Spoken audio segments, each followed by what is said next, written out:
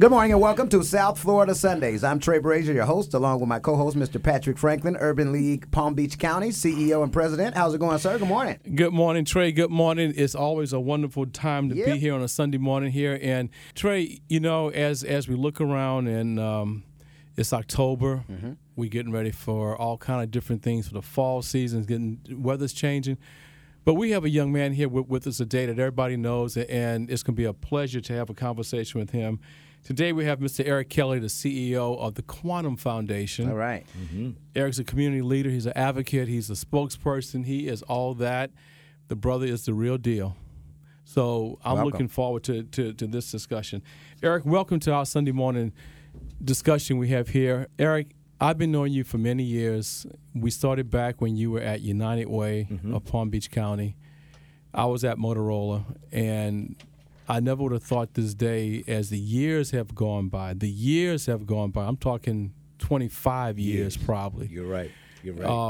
Of where we each have ended up to. You're at the Quantum Foundation now. I've been at the Urban League for over 21 years now. Tell everybody a little bit about your background and how you got to be where you are right now as a man. Well, let me just begin by saying this. The fact that you called me a young man, can I come back next week? Yeah, and the week after? And the week absolutely. Look, you can come back as often as you want to. Listen, now it's Sunday, so you shouldn't be saying things that ain't true, like me being a young man. But no, listen, it's Sunday morning, so I think I can begin by saying this, man. There's a lot of grace that was set upon my life, and there's always work to be done. There's always hard work, but a lot of grace. And what I mean by that is, listen, I grew up in a single-parent home. My mom raised her children. We grew up in the housing projects of Palatka, Florida, little old town. And, you know, the saying in Scripture talks, you know, it says of Jesus, what good can come out of Nazareth, man? I came out of a little small town, and there wasn't a whole lot to be expected of a young black boy coming out of the housing projects of Palatka, Florida. But I always had passion. I always had drive, man, and I always believed. And by faith, I walked. And each one of those became a stepping stone of a ladder. And so from the days that I met you and I was back at United Way, I always knew that I wanted to and was going to help people. And from my time at United Way, and then I went on to have an opportunity to work at another foundation before coming to Quantum. But listen, man, I will say hard work, but I will also have to say a lot of grace, great grace, and God has been incredibly gracious to me in my journey. Absolutely. Eric, along the way, we all have those who have helped us and have taught us and mentored us. Give us a few. Man, you know, this is a hard one. I was actually just at lunch with a colleague. This is hard because I've never actually had intentional mentoring in my life. I've never had anyone like I actually had lunch the other day with a young man that I'm mentoring or discipling and spending time with. So I never had a direct line of mentorship. However, what I learned how to do over the years, Patrick, is watch, and I'm not saying this because you're sitting here, but I watched men like you who were in leadership position before you came to Urban League, and we're so grateful that you are here, but before Urban League, you were leading, you were on the board of United Way. Right. So as a youngster, when I actually was a young buck, not so much young now, I did watch. I was really good at watching and paying attention and learning through the experiences that I had seen with others. And you may not recall, and maybe you will. You know, I had conversations with men like you and women in our community who helped guide me and shape me.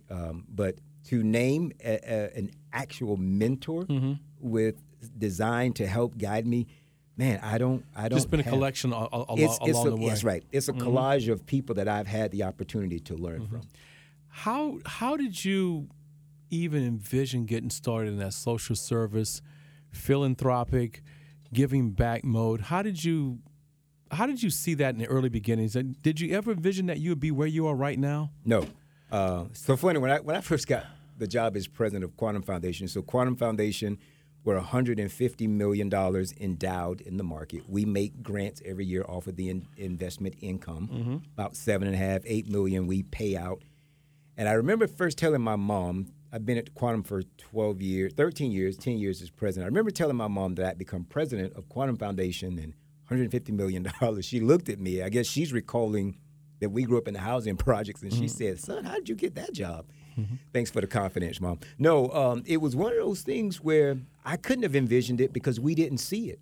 Now, I won't get into the contours of the American South, but I'm a son of the American South, so kids who look like me didn't get a chance to see the opportunities of where $150 million endowments rest. So I couldn't have envisioned this, but what I did envision, Patrick, was through the church, I saw people helping other people, which was our community's philanthropy. The way we did philanthropy is, and I joke about this, but it's so serious. I've given talks before, and I'll say philanthropy for me went like this. Go next door and ask for Miss Roberta, she got some sugar. Not, who that? Miss Roberta, my mama said you got some sugar. That's philanthropy for us. That's philanthropy, yes. Because then they're going to make some Kool-Aid that we shouldn't have been drinking. That's right. Or, go down the street, they're pieced away, and ask your auntie for this or that. So philanthropy for us was community, taking care of community. I always knew I wanted to do that. I always wanted to help people. I was on a path to become a physician until I met organic chemistry. That had another plan for me. Oh, my God. And it wasn't medicine. I'm going to come back to that. Okay. I'm going to come back because my oldest daughter wanted to be an orthodontist. And she met organic chemistry, and it turned you around. It's the weeder course. It'll weed you out. Yes. But I knew I would still want to help. So philanthropy is the way I was designed to help and to serve people. I did not know it was possible. I love being in this role because kids like me who would not have seen these opportunities can actually see that there is a job, there's a career out here where you get to help people. You can make a living. How many minorities, in your estimation, Eric, are in the field you're in at this level? I'll start with Florida. Up until July, I think it's July 10th, 2023, I think that's when a young brother by the name of Isaiah Oliver was hired in Jacksonville. Up until that time, Patrick, I was the only black man in the state of Florida running a foundation at Quantum Foundation. Well, I know of 2 black people here in Palm Beach County. Yeah. Now, the field is actually growing. So now here in Palm Beach County, we're seeing more. I've served on boards, national boards where I see the field growing more. It's still a small percentage. Yes. I'm working on some studies now, in the field and for the field of philanthropy, and still the lion's share of both CEOs and board members are non-African or the African diaspora. Yes. So we're still a relatively small, percentage of the leadership. I can say growing, but again, very small. This week, we're talking to Eric Kelly. He is the CEO of Quantum Foundation. He's a community leader and an advocate here on South Florida Sundays. I'm Trey Brazier with Patrick Franklin from the Urban League, Palm Beach County. So, as you from, I would say, I'm on the nonprofit side. I'm on the provider side. You on the giving side of philanthropy, basically. There's a few of us on the provider side. How does someone, and you mentioned on boards and things like this, how does someone even aspire to get to that philanthropy side of the giving side? It really is an inside job, man. I hope that's not a negative connotation. No, that's life. Yeah. I have to say that I nearly bulldozed my way, and I remember being at a workshop or something, and this was years ago, and a conversation came up about African Americans in leadership and philanthropy, and I remember feeling pretty bold to just get up and say to the people in the room, there are no black men. I have not seen black men in philanthropy, and I made a case about it. And it wasn't long after that that doors started opening up for me. But I think for philanthropy, the history of philanthropy is such that it's contoured by the history of America, if you follow me. And so philanthropy follows the contours of capitalism because it's born out of, the northern guys like, Andrew Carnegie and Rockefeller. Right. And back in those days, African Americans, black folk, were not invited in. At the table. Yes, sir. We were not at the table. We were serving the table, but we weren't at the table. Well, now you said a mouthful right there. Yeah. So now, I think for Black people, obviously there's more opportunity, but we still have to give voice to spaces that do not that we don't inhabit. Now, listen, I think it was Shirley Chisholm said, "Don't wait for the seat at the table, bring your own folding chair." And then some folk will say, "Just make your own table." The field of philanthropy is such that I believe that there is a need, and people are seeing the need for more Black people who identify as American-born Black or of the African diaspora. But again, I think we have to give voice to the dearth and the lack. So for a Black person, whether it's a person on the provider side or someone already in philanthropy, it's not going to be a natural fit. It won't be a natural flow.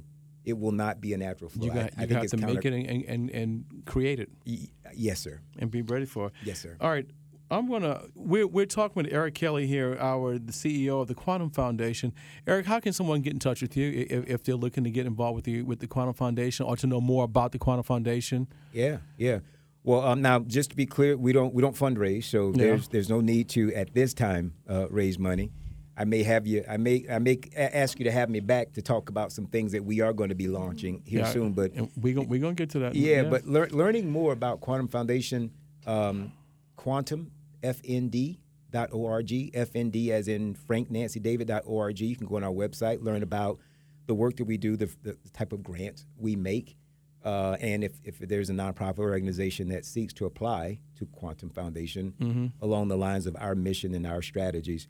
All that information is right there on our website. Okay. So what is the mission of the Quantum Foundation? Yeah, we are real clear that our goal is to fund organizations that help Palm Beach County be healthy. So those are the words in our mission statement, to inspire and fund initiatives that make Palm Beach County a healthy place. Well, this flows right into my next question. Yes, sir. Good health is the lifeblood of a community. What initiatives or program has the Quantum Foundation funded that really piques your attention as a change agent?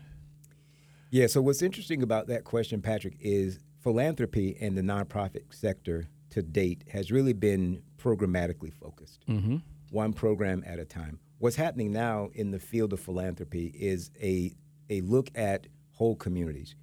There is an organization out of Atlanta called Purpose Built Communities, and they have a multi-pronged approach, which has been adopted here in West Palm Beach, of looking at a whole neighborhood and looking at mixed income housing, cradle to career education, and wellness. And the reason that's important, and that's what we call that in our field, is the social determinants of health. The reason that's important is because you can't be healthy. As a matter of fact, the literature now tells us 80% of a person's well-being has to do with features outside of going to see a physician. Only 20% of your health, I want to make sure you hear me say this, only 20% of your health and well-being is attributed to you seeing a primary care or some type of health practitioner. The other 80% is where you live, it's your education status, it's your employment status, it's the constructs of your community. All right, that vital environment. It's the environment. So I'll give you a couple of examples of things that people say, I didn't know Quantum Foundation do that. So we recently closed out a request for some funding over in Coleman Park. You're very familiar with the Coleman Park area. And it's actually a housing initiative. Okay. Through an organization there in Coleman Park. We are also funding a gentleman who works for that organization as a community ambassador. Now, why is that important? Because a large part of a person's health and well-being has to do with stable housing. Because the literature shows us that we connect housing features to the wraparound service, the whole service that this nonprofit organization is going to provide as people in the neighborhood. And we are very clear about people from the neighborhood need to have opportunity to buy into these new homes. This isn't one of those plays where you push the folks out of the community, and then others come in. So what I would say, it's not a particular program. I didn't mention the name of the organization, but I think it's a funding philosophy. Yes, that we Quantum, that we're looking at the social features and factors that hold poverty in place, and particularly for African American and Black folks, some of the health outcomes that plague Black communities. Much of it tied back to that 80% of where people live. The last thing I'll say is this, and this is what really drove our movement around social determinants of health. I think it was Harvard School of Public Health back in early 2000s said something like your zip code is a better determinant of your health outcomes than your genetic code. So where you live determines how long you live. For instance, Coleman Park has the lowest life expectancy of all census tracts in Palm Beach County. If you're born in Coleman Park, based on the latest census data, you're expected to live 67 years. In Palm Beach County, the average is 80.1 years. Over on the island, a few blocks away across Palm Beach Island, in some places, 84 years. So you lose life expectancy of where you live in because of where you live. Mm-hmm. This week, we're talking to Eric Kelly. He is the CEO of Quantum Foundation. He's a community leader and an advocate here on South Florida Sundays. I'm Trey Brazier with Patrick Franklin from the Urban League, Palm Beach County. You mentioned housing development, and I just want to say this. We were very pleased. Yesterday, on Saturday, we hosted one of our monthly first-time homebuyer seminar. We had over 80 people that participated and engaged in, like anything, the demand for affordable housing is 3 to 4 times more than the supply of available housing here. Mm-hmm. And the key word is affordable here in Palm Beach County. Absolutely. So, that is the ultimate thing to keep our workers happy is to put a roof over their head. Yeah, and congratulations on that work, by the way, man. Oh, absolutely. I mean, that's one of our core business at the Urban League. You're on the cutting edge of finding those things that can make people's lives better. You talked about housing, and Quantum's core is health. Mm-hmm. You constantly look at those indicators reflecting the status of Black and brown people who live in this community. Tell us about that next big thing that you got your eye on, because I know you always focus on something that's reaching, mean something you're reaching for. So we at Quantum Foundation, and we'll start talking more about this. The next thing for us is venture philanthropy. Venture philanthropy it's akin to venture capitalism, which can have negative connotation because capitalism seems so harsh. Mm-hmm. But venture philanthropy takes into account that one foundation, and we recognize this, even with $155 million as of today, $155 million endowed, giving out what we give out annually, we are not going to even scratch the surface on what's needed in these communities. And so venture philanthropy allows a singular foundation like ours to look at deeply embedded problems and look at it from systemic and root cause levels, and then what I call doing the calculus on solving the problem and bringing others to the table of solution. And so the venture part of it is, how do you aggregate what we call mobilizing and aggregate capital, whereas Quantum might be able to give out $100,000 or $500,000 or $1 million, the project may be $21 million. So venture philanthropy allows an organization like Quantum to work proactively to do calculus on a deeply embedded problem at a systems or some root cause level, and then call the capital needed to solve the problem. It's just like when you invest in private equity, you have capital calls. That's when they need the capital and put the capital to work for whatever reason. So that's the idea. So we're going to be endeavoring onto that, Patrick, because like I said, I've been in philanthropy here in the county for a while, and one program at a time is just not going to keep up with the demand of what's happening in the neighborhood. Identify the possible solution, identify the cost, and then seed it, and then look for others to contribute. Absolutely, man. Okay. It is as simple as that. It took me way too long to say it, but look, that's what smart men like you do. You make you make the complex things sound so simple. Oh my God. I mentioned that you're a community leader and advocate, and you've been there. Your voice is powerful and strong when it comes to talking about those things that are affecting our community. But the one thing I did not mention, I think everybody needs to understand, you're a father. Mm-hmm. You're a father. 4 kids. Mm-hmm. I had number of 4 kids. Mm-hmm. What has been your guide star towards raising these kids?